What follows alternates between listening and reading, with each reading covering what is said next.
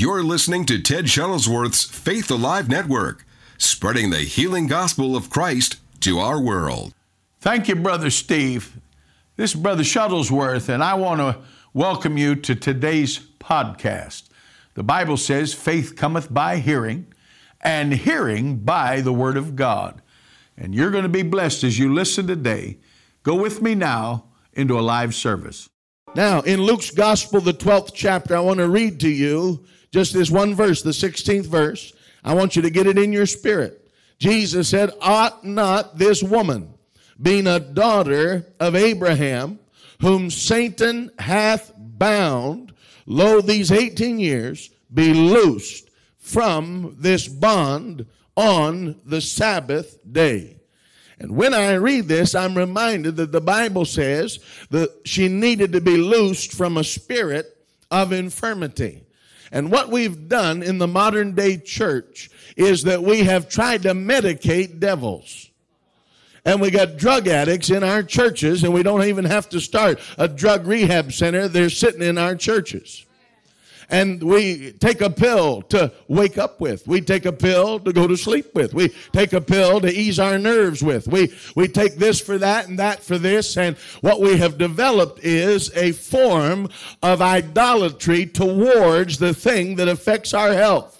And our trust has been placed in little red pills and little green pills and little yellow pills instead of in the gospel pills. That's what I'm trying to tell you. We have developed a false trust that is costing us the ability to see the manifestation of a covenant that God has established. When a man or a woman deals with the supernatural, then they're dealing with something that's beyond themselves. Because you and I don't know about you, but I came to church in the natural. Maybe some of you floated in here with wings, but I didn't come in here with my wings. Amen.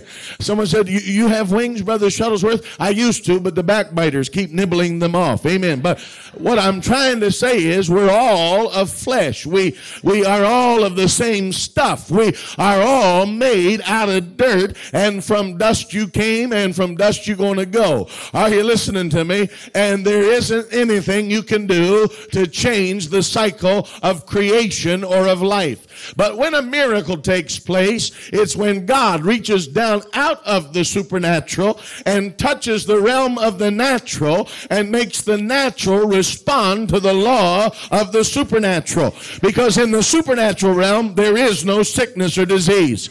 In the supernatural realm, there's no blind folks running around heaven with their dog.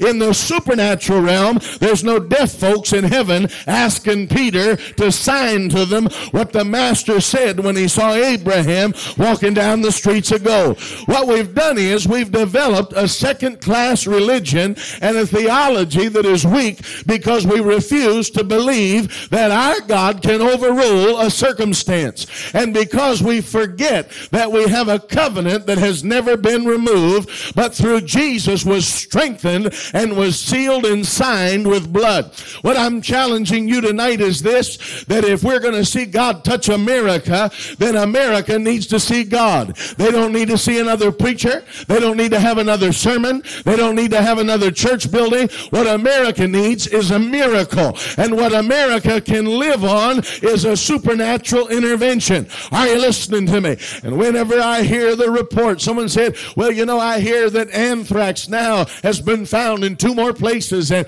they found that there's more people, and there might be 2,000 employees that are infected. I thought, thank God, I had to call my buddy up in New Jersey near the medical place and have an anthrax healing service. Amen. Because I don't know how you believe, but I believe this thing works in the face of danger. I believe this God we serve is a God that can show a world that doesn't believe that there's nothing that's higher, there's nothing that's greater, there's nothing more powerful, there's nothing that's stronger. There is no name that is above the name of Jesus. I'm telling you, every other name has to submit itself and come down beneath and kneel and bow its knee to that name that is above every name. I believe if you say the name of Jesus tonight, something will happen in your house. I believe if you say the name of Jesus, God will do something in your body. I believe if you shout the name of Jesus, something will happen in this city. I believe if you speak the name of Jesus, devils are going to flee. They'll cry, they'll tremble, because they we know what you and I may have forgotten, that there's nobody like Jesus. He stands strong. He is the one that can make a way where there is no way. I'm talking about Jesus. Hallelujah.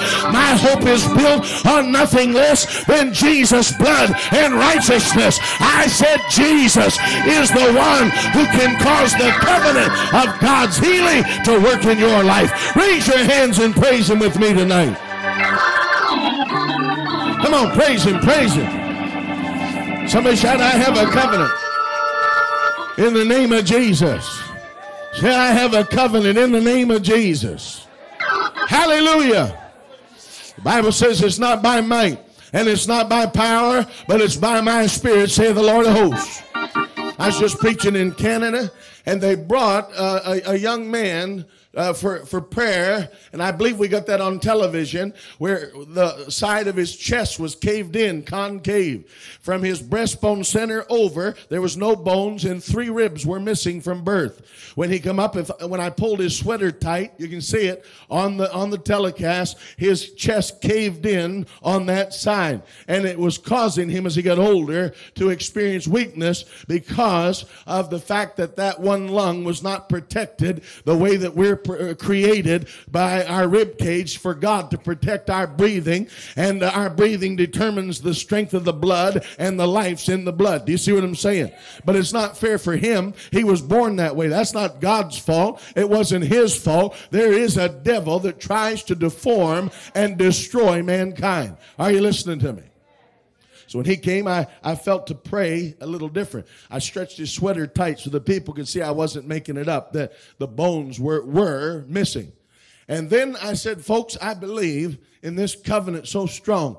I believe God can do creative miracles. And I said, I believe when I use the name of Jesus that God can grow the bones in, and I believe you're going to see it right in front of your eyes. I don't know why I said it. It was the gift of faith. It wasn't me talking. It was the Holy Ghost in me. We hear a lot of preaching on demon possession. We need some preaching on Holy Ghost possession. Amen. When the Holy Ghost gets in you, something's going to happen good. Can you say praise God?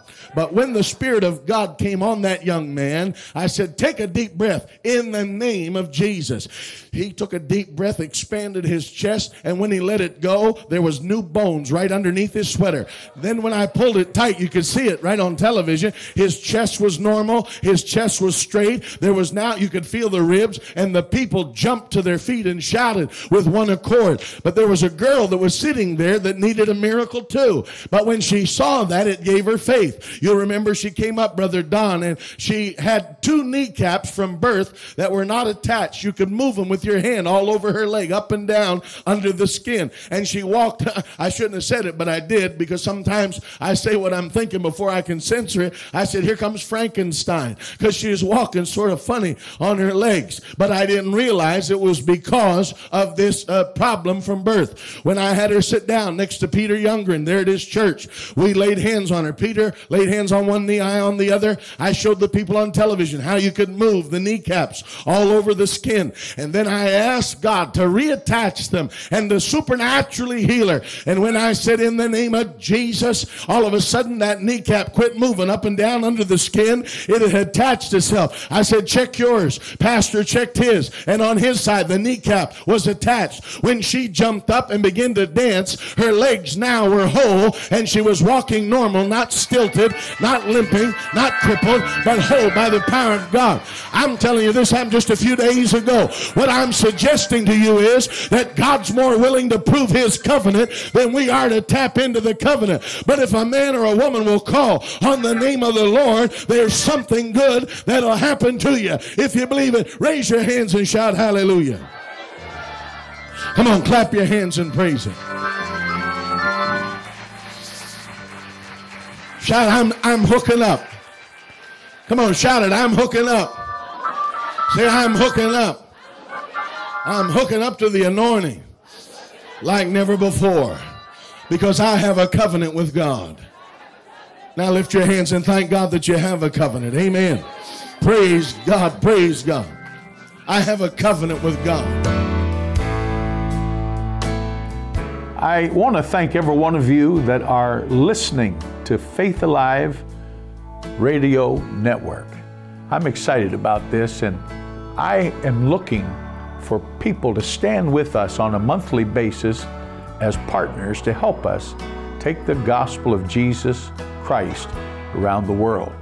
I've used this saying for many years. Our cause is Christ. Our compassion is for souls, and our commitment is to the world. And no matter what nation of the world that you're listening to this Faith Alive network, whatever nation you're in, you are a part of God's end time plan. Jesus taught us to go out into the highways and hedges and to compel people to come in. And by your support as a partner, you can help us do this. If you'll go to www.tedshuttlesworth.com/give, you can sow a gift today to help us.